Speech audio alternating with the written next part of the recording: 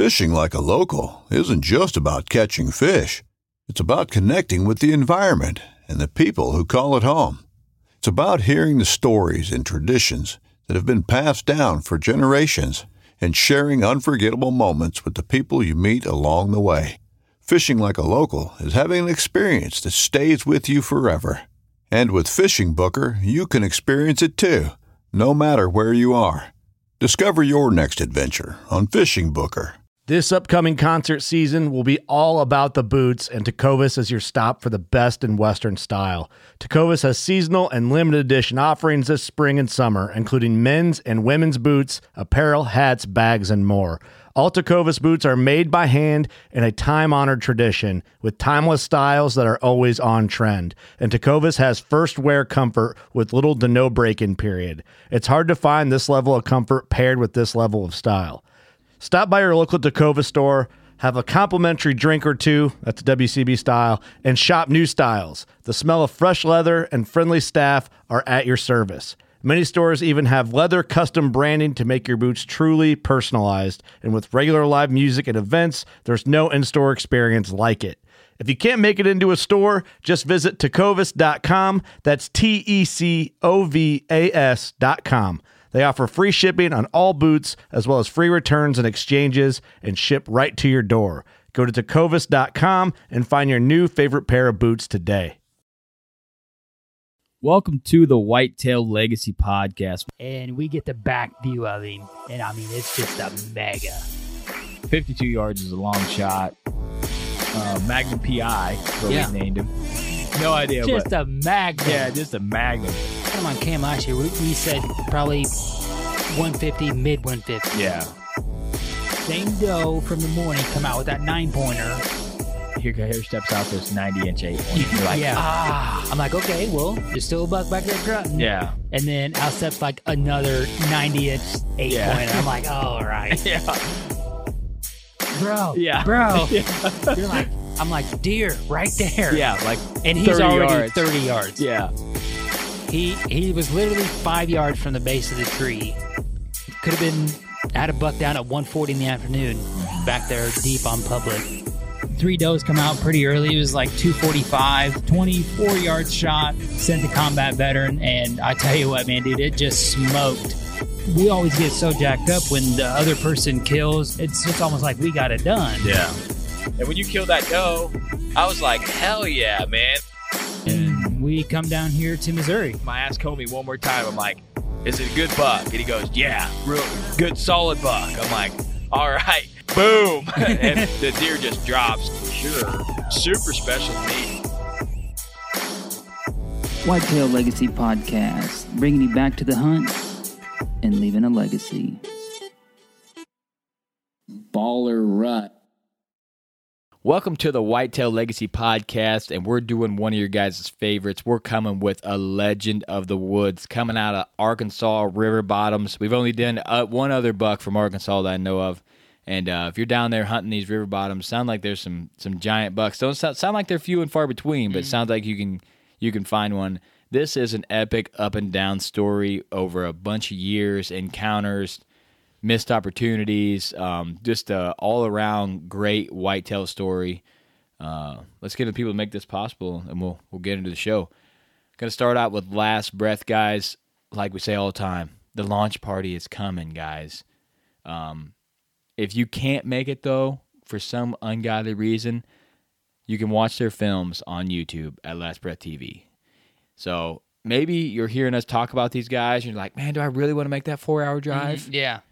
Go to the YouTube channel, click through there, and watch their videos. That's what you're going to see. You're going to see that kind of quality, that kind of deer size, the camaraderie, along with all the other stuff of the show. But if you want to see, like, what is the footage going to look like that I'm actually going to see, go to Last Breath YouTube, watch their films. We're part of it, so we're kind of like, hey, no. But hey, literally, some of the best quality whitetail content that is out there right now getting made.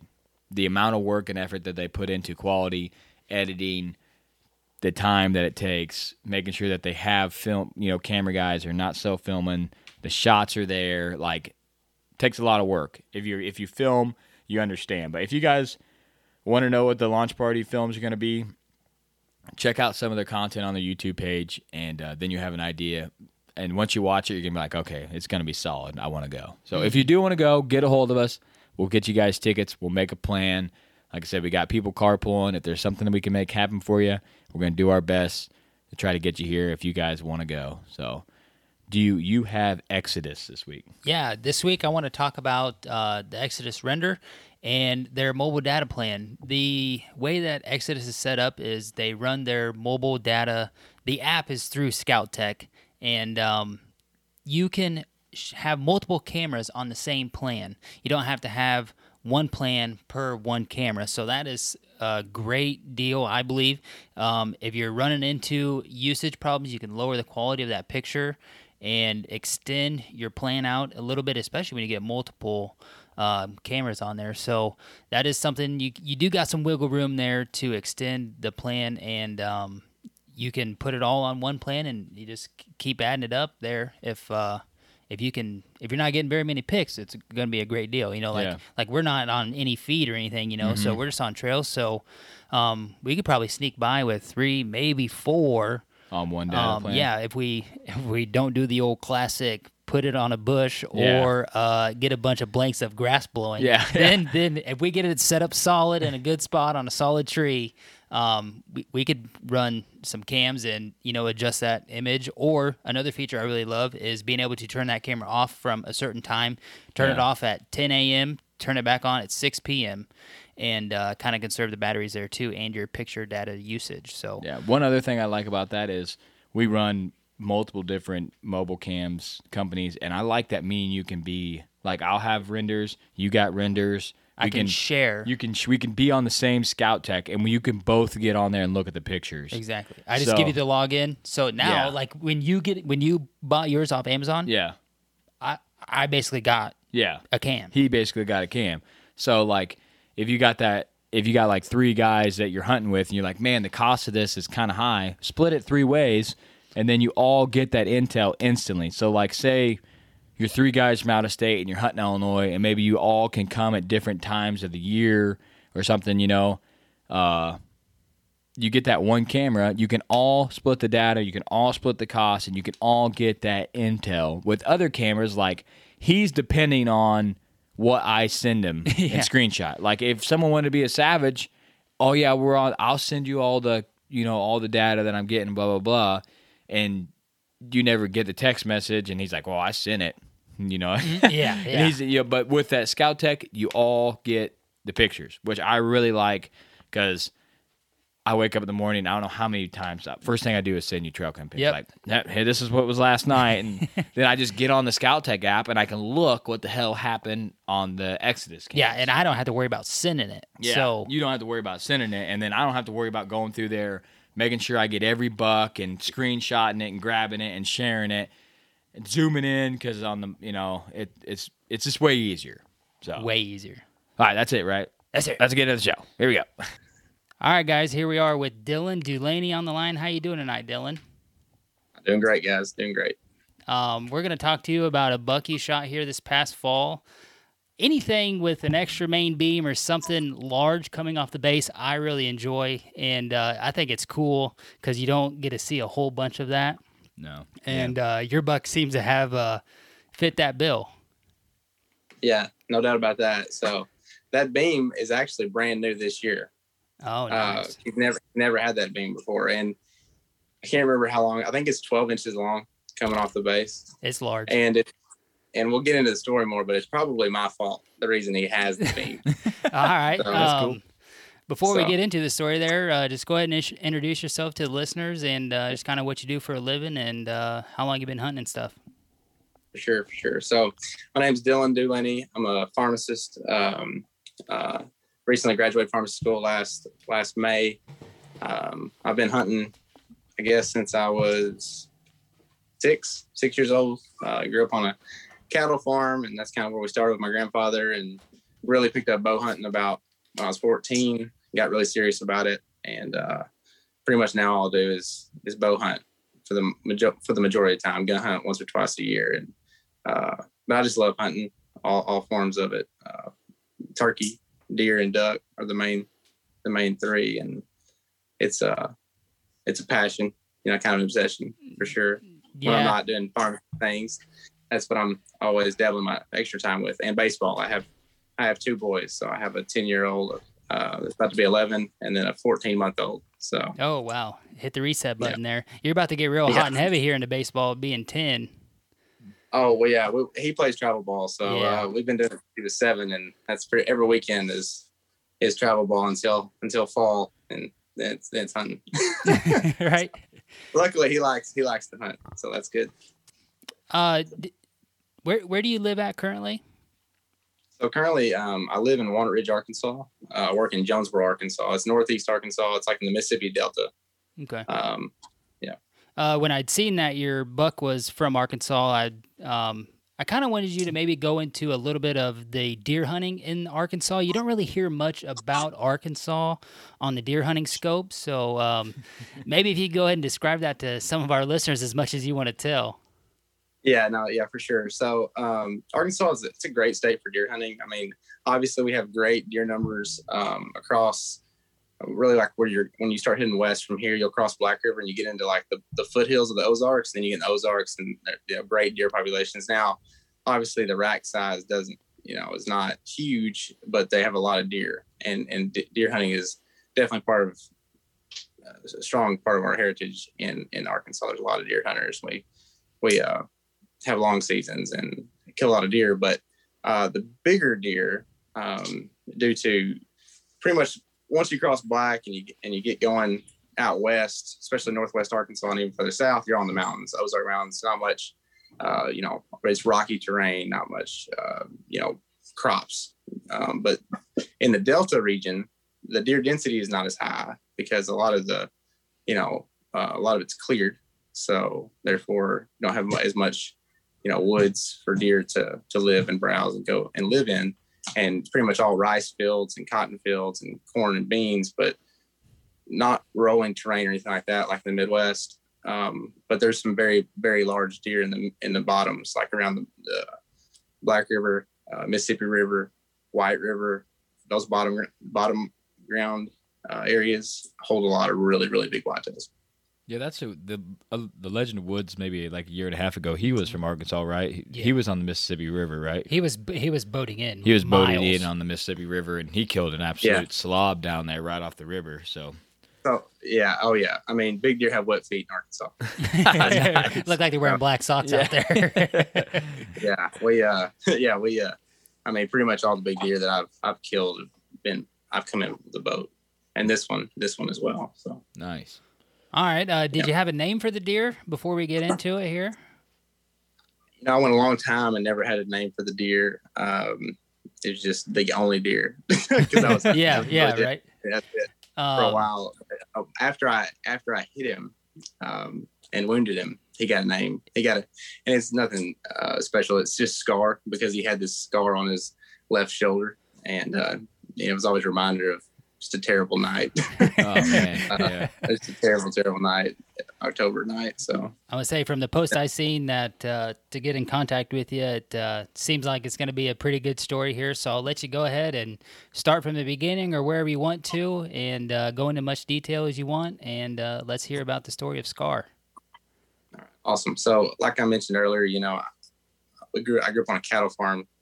Hunting, bow hunting and gun hunting, and the deer we have were not huge, but got into bow hunting. I was trying to get into hunting some bigger deer, and I was hunting a lot of public, and didn't have much permission on private in like the bottoms, around the river bottoms and stuff. But actually picked up some permission on a property, on a farm. He's a rice farmer, farms about 2,000 acres, but of that 2,000 acres, there might be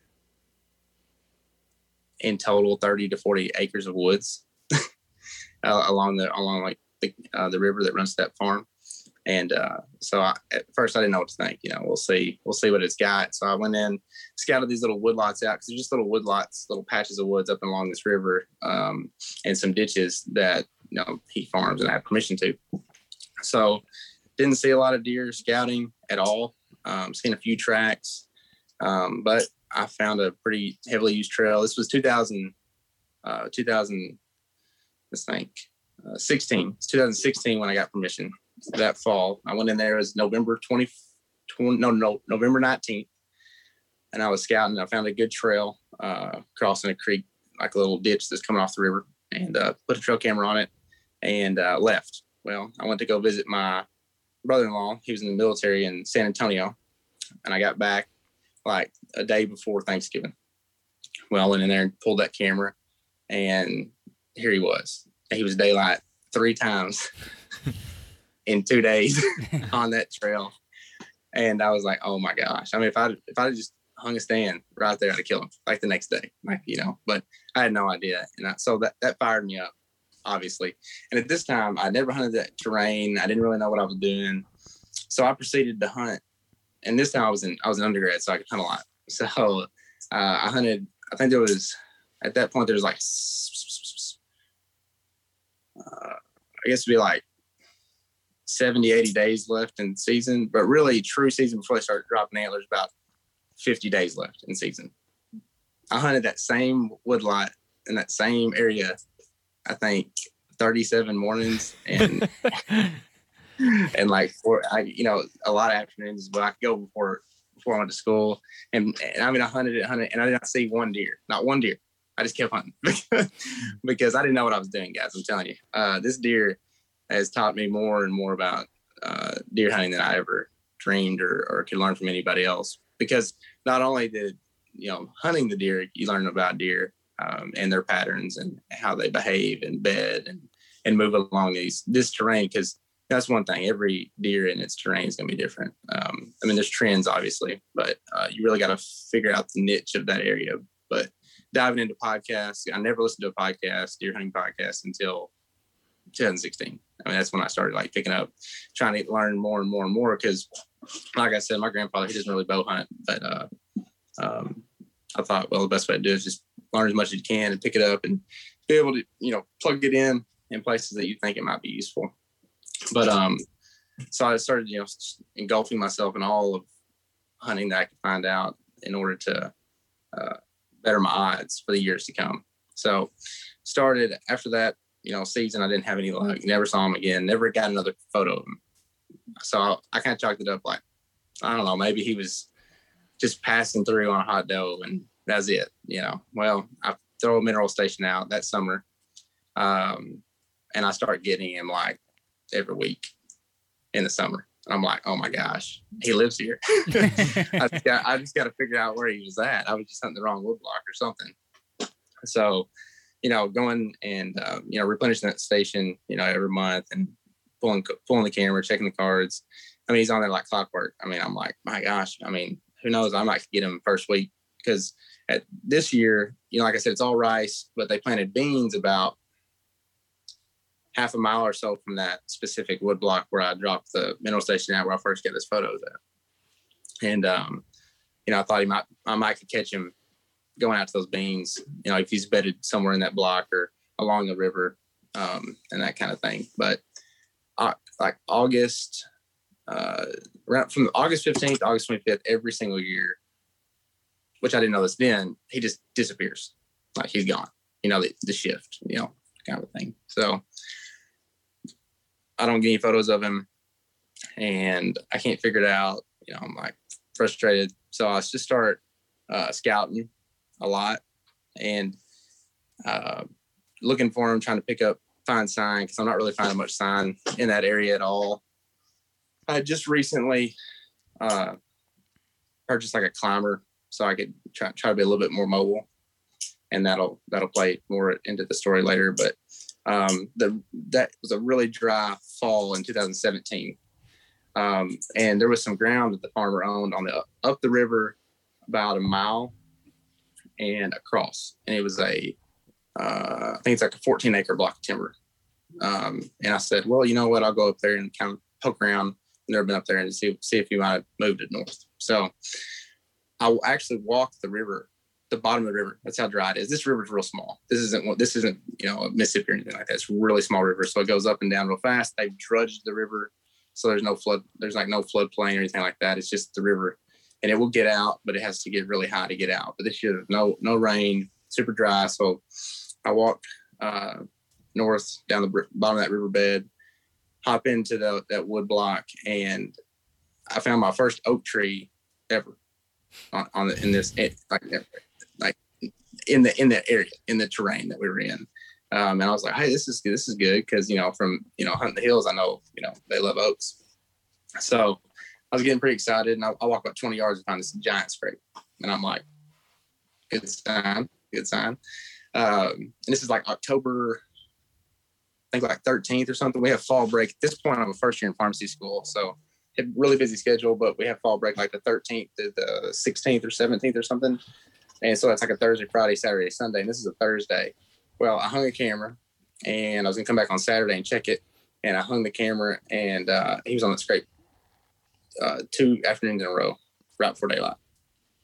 So I said, I'm going to kill him. I thought it was over, And so I went in, and I couldn't get in the tree that I wanted to get into with the climber. So I had to carry those freaking, 6-foot sections of ladder that you piece together and strap on the tree, and 25-pound Millennium all the way down there. And I hung it Saturday afternoon after I got that photo. And then I planned to hunt him. There was going to be a little bit of rain that would come in, and the cold front's coming in, and we had a red moon the next. That weekend was a red moon weekend, essentially. So I was, pretty excited about the conditions. I thought I had a chance on him. Did not hunt the morning. Went to church. Told my wife, I said, look, after church, I'm gonna get in the stand like 1:30, 2 o'clock, and I think I got a good chance to kill him. So got out of church, went up there, got in the stand about, it's like 2:45. There was a little small tree in the way for a good shot to that scrape. It's like 25 yards shot, but I had to trim the tree. So I trimmed the tree, I cut it down, and made a gigantic racket. Got in the stand. I was like thinking there's no chance. The setup on this essentially is the riverbank runs north and south, and I'm maybe 20 yards off the river. And there's to my west, there's crop fields, and I'm in this little, like I said, this little small block of timber that has a little high point on it. The rest of it floods real bad, and this has some oaks on top of it. And there was a persimmon tree that was freshly dropping as well, and there's not very many of those at all. It's like I found 2 from out of all this property that I can find and that I can hunt these last few years.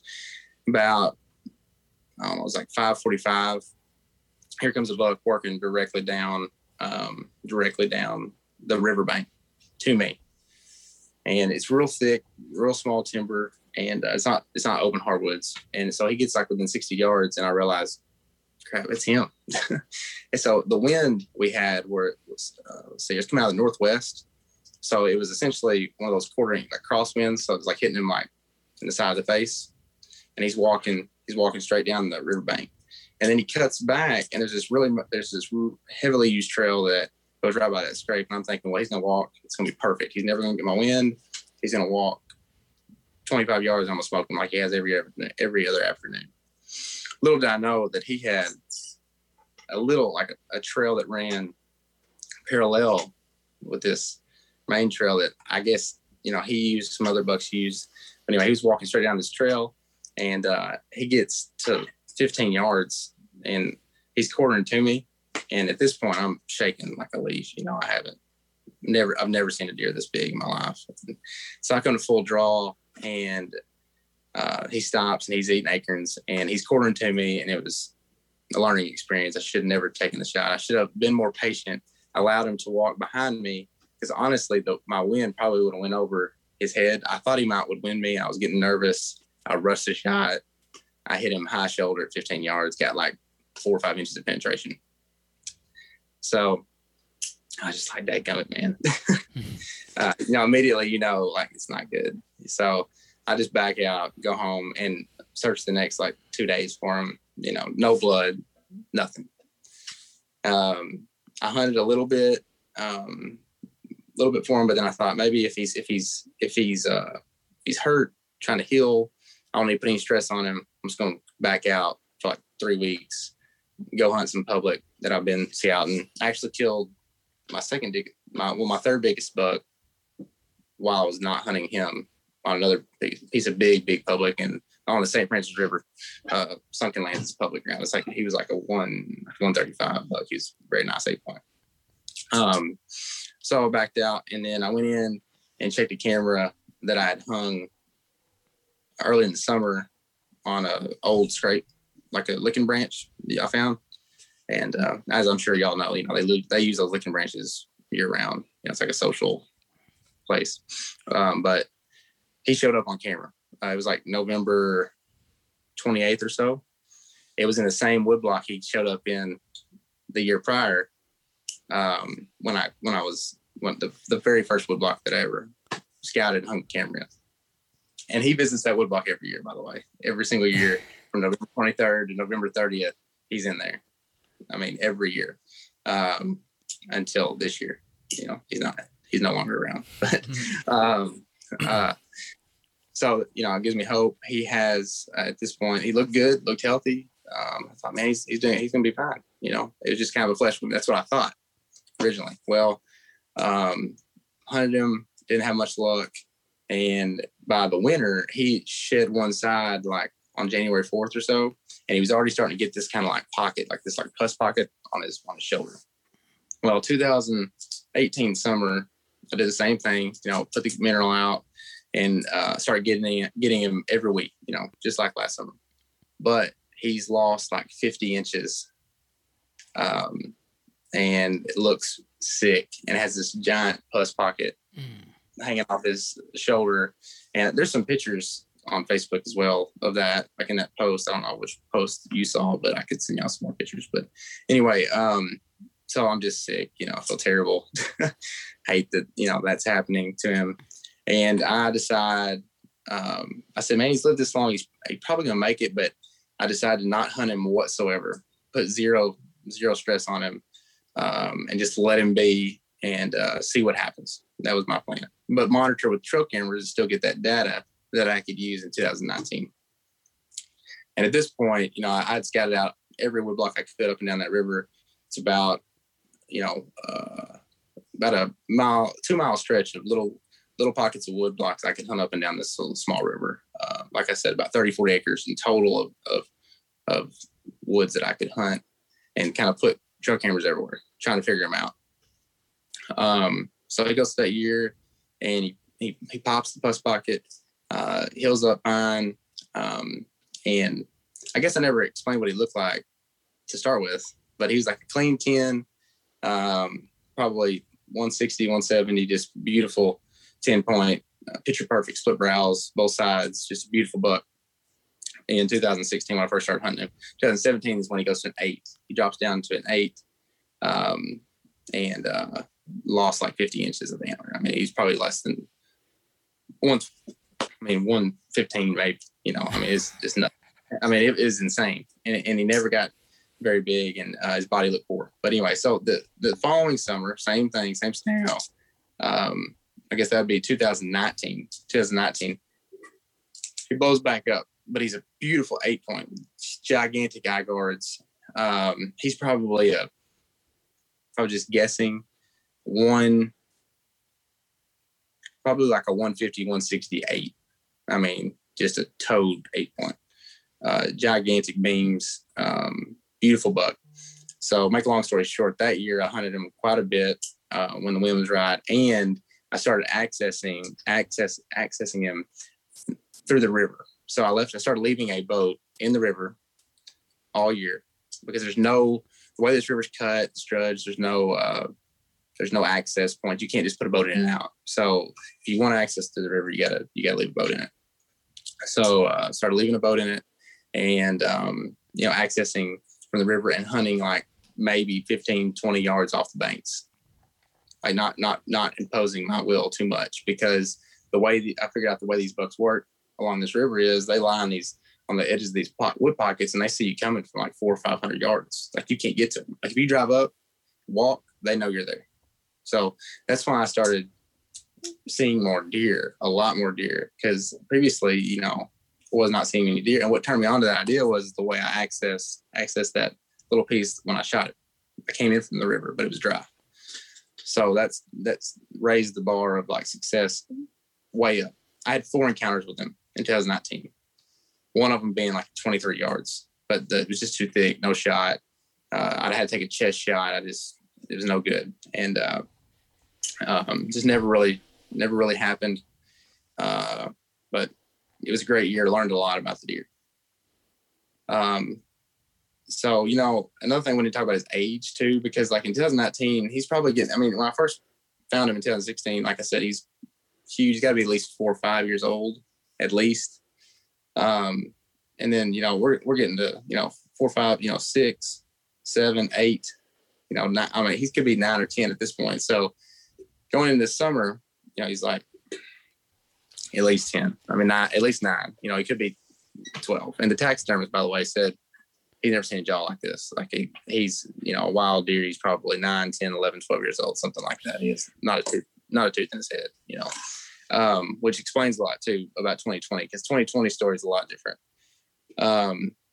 They had mowed down the riverbanks. So like usually the riverbanks are all grown up and they bed along this river up and down it. But they mowed them that summer and cut roads in them, and the farmers were using them for access. And I only got like 4 photos of him in the summer of 2020. So I was like, man, and then he disappeared, and I had 0 photos of him in season for 2020. And, but he always went north. So I just assumed, okay, he's got to be north. And I picked up 1 photo of him like November 8th or 9th, like a terrible picture. And I was like, that's got to be him. Me and my buddy that hunts, that I hunt a lot with. It's like going back and forth because we could just see, this is when he grew the beam coming out of his head. That's 11 or 12 inches. And I can't remember how long it is, but the extra main beam. We saw that beam, and I said, that's got to be him. This is just a blurry picture at night. And so we were hunting, and I couldn't, you know, wouldn't have any luck. We kind of get my story straight. But anyway, I think it was November, I don't know, not 20th or 19th or 20th. And I was on another buck that was pretty good on the same river. Kind of really thought there was no chance. I thought maybe he's getting old. I don't know. I thought he died before I got that 1 photo of him, really, because he'd been so regular on the cameras historically. And so I went in. I was hunting up north, like I said, and I was planning to hunt that same block down south originally, from November 23rd to like the end of November, as much as I could, because I knew historically he showed up in that wood block every single year, you know, checking for does and stuff. Well, I was up north hunting another buck, like I said, and I was on one side of the river, and I hunted that morning, saw a decent buck, and, you know, I had an idea that, you know, I was in the game on another buck. But anyway, walking out, I walked past this tiny little wood block that I've never hunted before. And this is kind of a God thing for sure, because walking my truck, and this little wood block can't be more than like, I think 4 or 5 acres, maybe max, maybe 3 acres. There's a slough that runs down the edge of it, and I'm walking down this field road, and a mallard is in this slough, and he jumps up and he's flying, and I'm just watching him fly, but he's flying super, super low, like maybe 5-10 feet off the ground. And he flies right by this giant rub. And I'm like, I've never seen this rub before. I'll probably walk by this little wood block like, I don't know, 10, 15 times already this year, just going towards the river. And so I had to go there and check it out, you know. And so there's another rub and another rub and another rub. And I walk back there about 20 yards, just rub. And there's another little rise, and it's got one oak tree, and then this, we call it like a swamp oak, and comes out, it's got great licking branches all over it.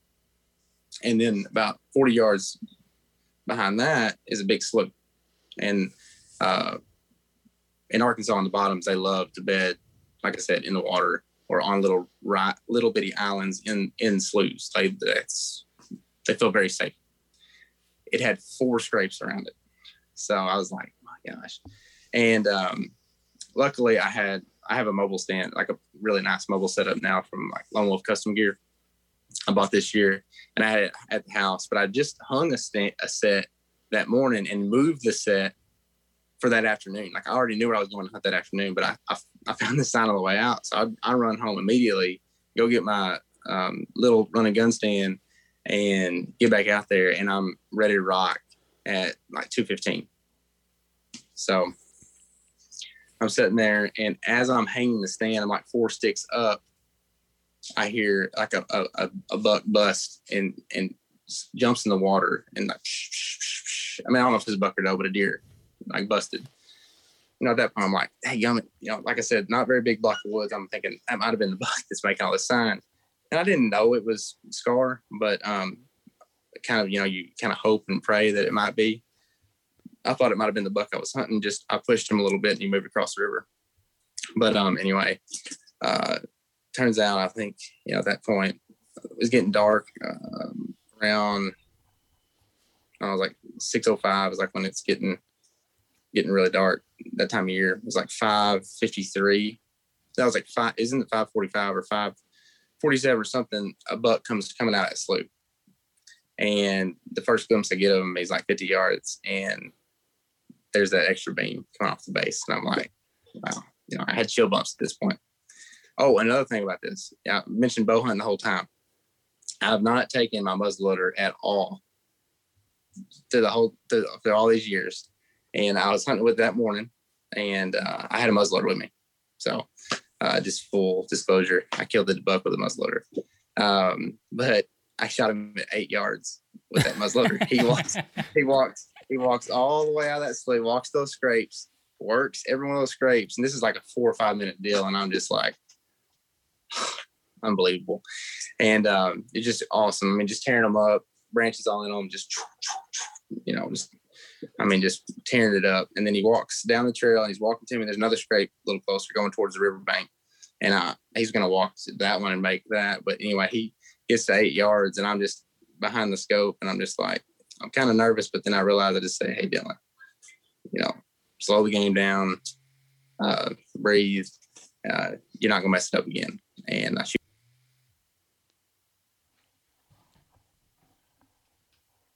You're connected to the story and call on my buddies. Nice, man. 8 yards. That's how it goes. You go in there, you're just effort, trying, and then he's just right there. We've been there. You're like, okay, I'm taking the gun. I'm going to shoot a doe. Boom, giant. This is how it goes. At that point, I didn't care. You don't care. Or a bow, but, obviously I've been kind of sweet to get him a bow because it all started with that. But, that type of deer, the story I had, all the history. Yeah, I mean, whatever. That old of a deer, that's awesome. Man. Honestly, it feels like, he won the whole time, and maybe it was like a God thing. He just didn't really want to die in the woods. He'd rather die on my wall, and just walks out and says, hey, man, here I am. Yeah. All right. I've lived a good life. Time to roll out. Yeah, for sure. So let me tear these scrapes up one more time. Let me tell everybody I'm rolling out. Right. I think it's pretty cool that you got to watch the show for 4 to 5 minutes for him to come in. And oh yeah, it was awesome. Right when you said that, I think that's why I like turkey hunting so much, because you get to view your animal so much longer. I think usually when I'm deer hunting and it's an encounter with a buck, it's like wham, bam, shot, see ya. Yeah. It just goes super fast. But to be able to watch a deer and do his thing in his natural element, it's pretty cool. No, absolutely. That's my favorite thing about bow hunting, to be honest, is you get to see these deer, in their natural space and just be kind of a fly on the wall. And just, I love the feeling of like, they have no idea I'm in the woods, but it's awesome. That's what we need to do. We need to think like a fly. So we're just like barely out there, bro. not getting blown at all the time. Instead of a gorilla. Yeah. I'm a gorilla over in the tree. I need to reorganize myself to a fly so they don't see me. But yeah, that's how it seems like it. We did last episode.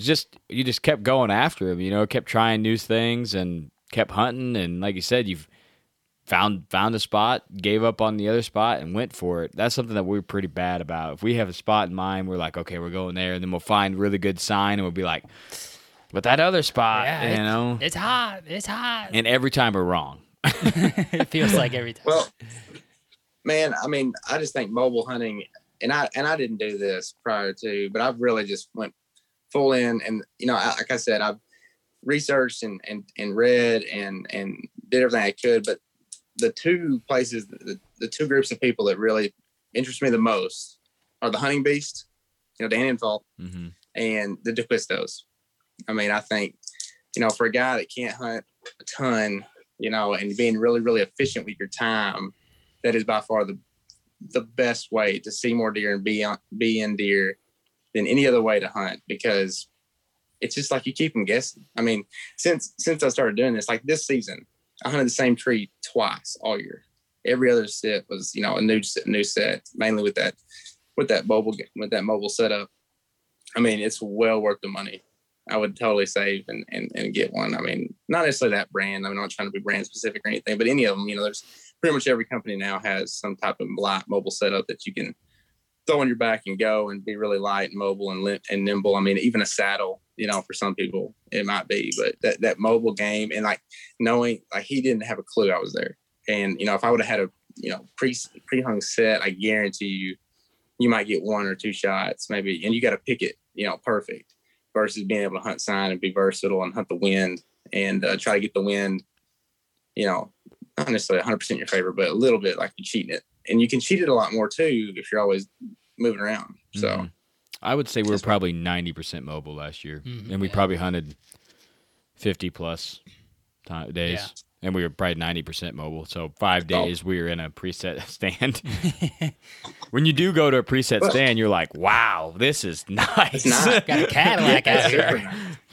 You're like, I'm set up in 7 minutes. For sure. I mean, it's so nice when you don't have to throw one together. I hate putting one up in the mornings. Yeah, I hate tough, that. man. In the dark. And I like doing that. Put it up in the afternoon before, hunt that afternoon, hunt that morning, tear it down. That's what we do a lot too. You get up in that tree and there's no shooting. You're like, damn it.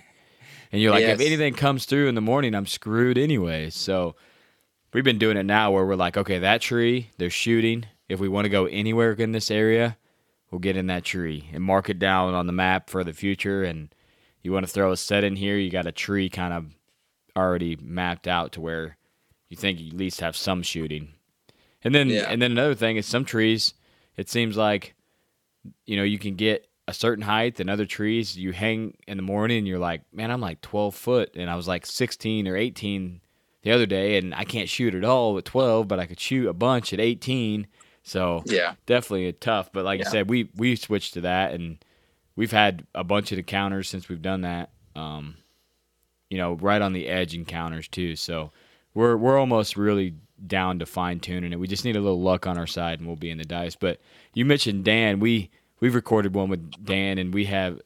Can we sneak it out? It's way out. Yeah, way out. We have an episode that we recorded with Dan that's absolutely epic, but we're saving it till season. But it's something Dan has never talked about, and it's super cool. I can't wait. So it's one of the.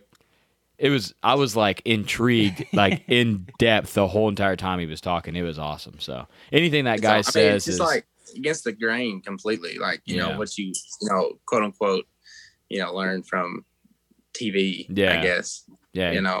You watch the Drury's and then you watch him. You're like, these guys are night and day doing stuff different. But hey, they both get it done. Yeah. I mean, it's just a totally different scenario. I think they both understand the deer that they're hunting, the type of deer that they're hunting, and that's the terrain that they're hunting them in. That's what it takes to kill them. And we're hunting different terrain than we're used to, and we were trying to hunt them like the deer that we were in the past, and you just can't kill them that way. You just got to relearn. You got to relearn everything, and that's like we said. I don't know how many times we said on this podcast. If we went to like anywhere with big woods with hills and stuff, we'd be like, I don't even know what to do. Just sit here and try it out. We'd have to relearn everything because that's not. We're used to hunting like tiny woodlots like you and pinches and like, bro, you got a cornfield around here? Yeah, strip mine ground and stuff like that. We just bopping around and doing our thing. But if we got into something we didn't understand, it would take. We always say it takes like 2 years to understand how the deer use the property before you can even get on the edge of killing. There's no doubt. There's no doubt. It takes time, and I mean, there's no way to rush the process. You just got to love the process. Yeah, that's for sure. No matter where you're at, because that's the best part about it. The whole story. The deer's great, but like leading up to that moment was the missed opportunity on the shot. You beat him, but he just couldn't seal the deal, and then you get to beat him again and get closure. That's where. But it made me grow so much as a hunter, though. If I would have got him the first time, I mean, that was it's kind of luck, I just walked up on some great sign and hung a set, and it happened. But I learned so much more from 2017 till now. From that time, okay, so, and I'm not trying to like brag by no means by this, but from 2017 to 2020, before that, I'd never killed anything with my bow or a gun that was, over 120 inches. From 2017 to 2020, I know that I've killed 1, 2, 3, 4 bucks that are over 125. Nice. Yeah, if you can kill every year, you're doing something right. You're getting something figured out on the ground you're hunting. Yeah, and that was mainly, I think I contribute the most to the mobile thing, because one of the bucks was in Illinois, and the rest of them are in the river bottoms. And one of them was in the old hill ground that we hunt, the foothills. Nothing big, no big woods, but like cattle farm type stuff. But staying mobile is by far the best thing that I've ever done with hunting. And then understanding that off wind. Yeah, we're gonna push the limits on that this year pretty hard. We're gonna risk try to just be right like on the edge of the edge, and see if we don't get more encounters. If we get winded anyway, so don't matter. Like, we don't even need to hunt the wind as much as we get winded. Yeah, right.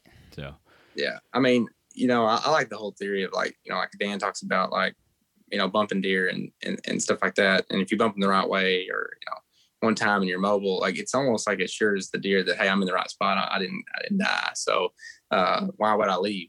Why would I leave if it worked? I mean, obviously if you're doing it every day or something like that, yeah.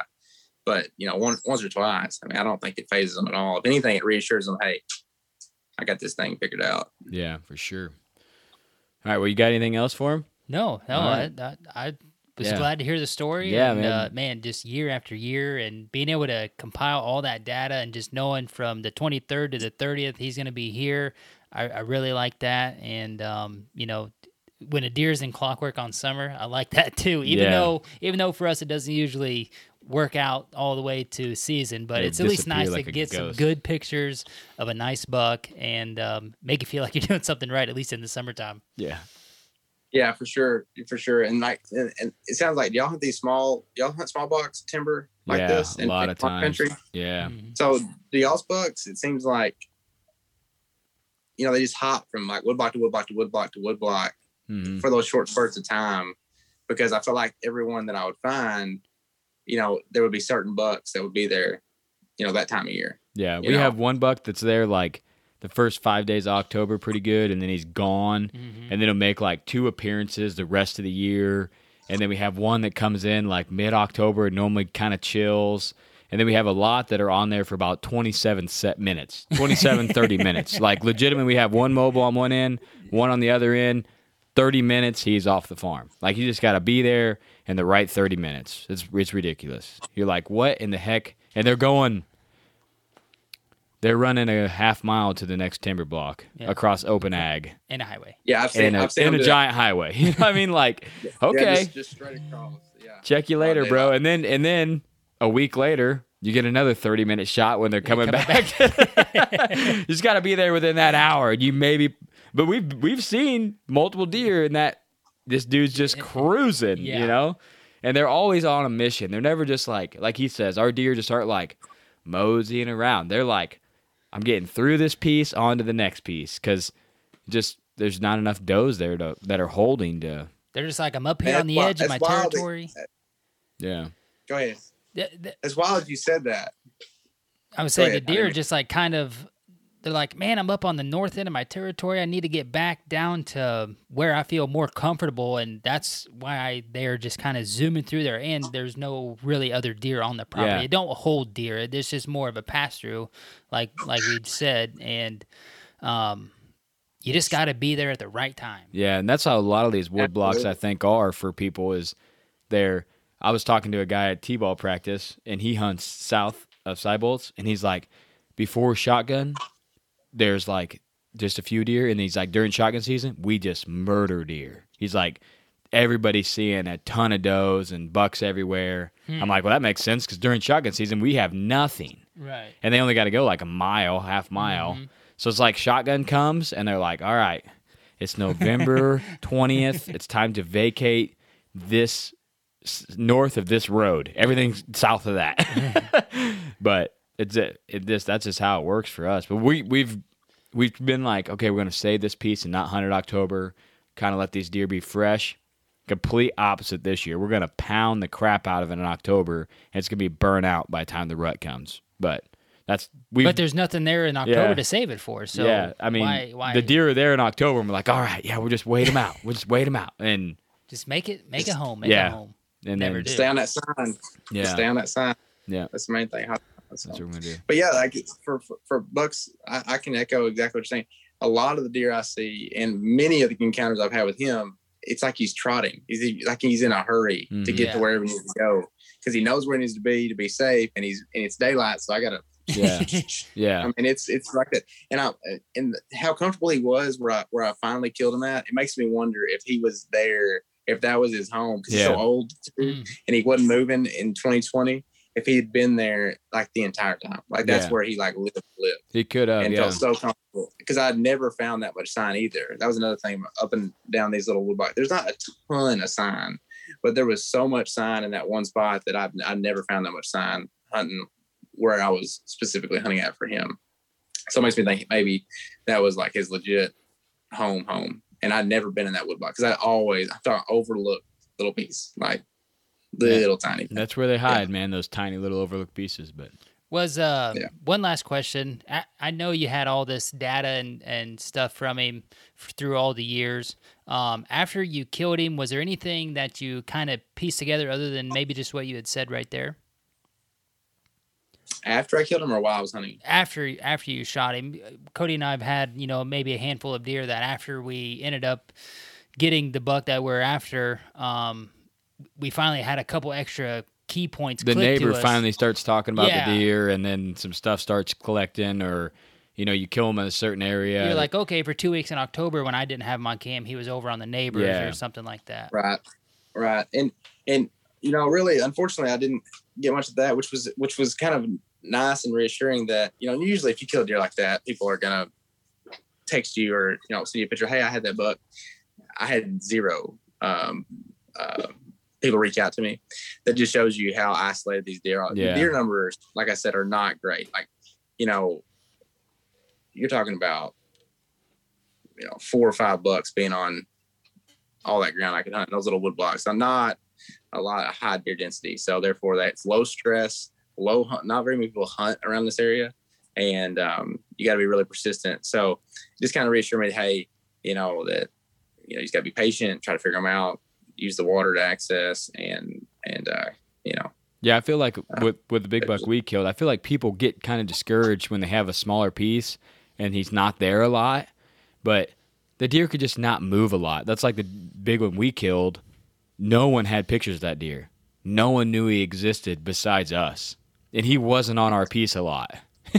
So that just goes to show you, like, okay, maybe he was just 70 yards on the other side of the fence, and that's where he lived most of his life, and 70 yards onto the neighbor, and the neighbor had no pictures of him, and I kill him, and I'm thinking we're going to get, boatloads of people messaging, nothing. No one had trail cam pictures of him. I would say he's a complete ghost. When you got 12 or so cams on 26 acres, you're going to know when the deer's there or not there. Yeah. We're running mobiles out that butt on this deer, and mobiles are, I wasn't, I kind of got to a point where I didn't like using trail cameras because I was having to go in and check them and all that stuff, and getting so addicted to hunting just the cameras. But man, the mobiles, they're hard to beat, especially if specific oak trees that drop, and you could hang them on some freshly dropping oaks like October 5th to the 15th, and you can really take advantage on a cell cam. There's for sure a lot of benefit with them. I mean, people, I feel like we hunt cameras too much, but the cell cams change everything up. I would rather have 2 cell cams than freaking 15 regular cameras. Yeah, that's right. I won't buy. That's what we say. We just keep getting more cell cams and more cell cams and more. We just you're like, when you're a dad and you have kids, your time's already limited, and you're like, okay, exactly. if I calculate the cost of this cell cam with going and having the time I have to do to go pull all these other cams, it's super worth it. Mm-hmm. If you got a cam that you got to take an hour and a half to pull, yeah, yep, and okay, I save an hour and a half every 2 weeks. All season, that shit adds up quick. That's a whole nother hunt, so, and that's one cam. You got 10 of them, you're saving hella time. So that's how I explain it to my wife. Checking a freaking camera. When you go in, you're going in to hunt. Yeah, and you're not taking that card home, going through it. You're looking at that at work, making a game plan like, oh yeah, this deer's there. I got to make a game plan instead of pulling the card, coming home. Oh crap! I should have made a game plan 3 days ago. Yeah. Or I'm suddenly sick at work. Behind. Yeah, I just feel terrible at work all of a sudden. I need Shooter at 10:30 on the scrape tree. All right, I'm going. Yeah, I need to get out of here. Yeah, that sucks. That's for sure. That's the worst part about them is when you're working and you can't go. And you're like, bam, there he is. There he is, right there. But all right, man. Well, we appreciate you coming on. I know you're still at the pharmacy with us, and I appreciate you coming on and tell the listeners our story. An Arkansas giant. I think this is only the second Arkansas legend we've had on. So the big ones are still out there in the South. Get out there and put the work in and try to get it done, man. We appreciate you coming on. Right. Thanks for inviting me. I had a great time. Thanks, guys. Here it is, another legend coming in your ear holes from Arkansas. I love legend episodes. I connected to a lot of this stuff. I was thinking the whole time, I'm like, man, there's some moves that we should have made last year. Listen to this guy. So that's our main goal. We hope you guys connect to these stories in some way. Maybe pick up a new tactic. This guy found new sign and hunted it. Boom, killed the buck he's been after for 4 years. On different access. On different access. I love that. So, yeah. So, a lot of big things you can pick up in this episode. Hope you guys enjoyed. Like always, try to do the right thing and leave a legacy. And Whitetail Legacy is out.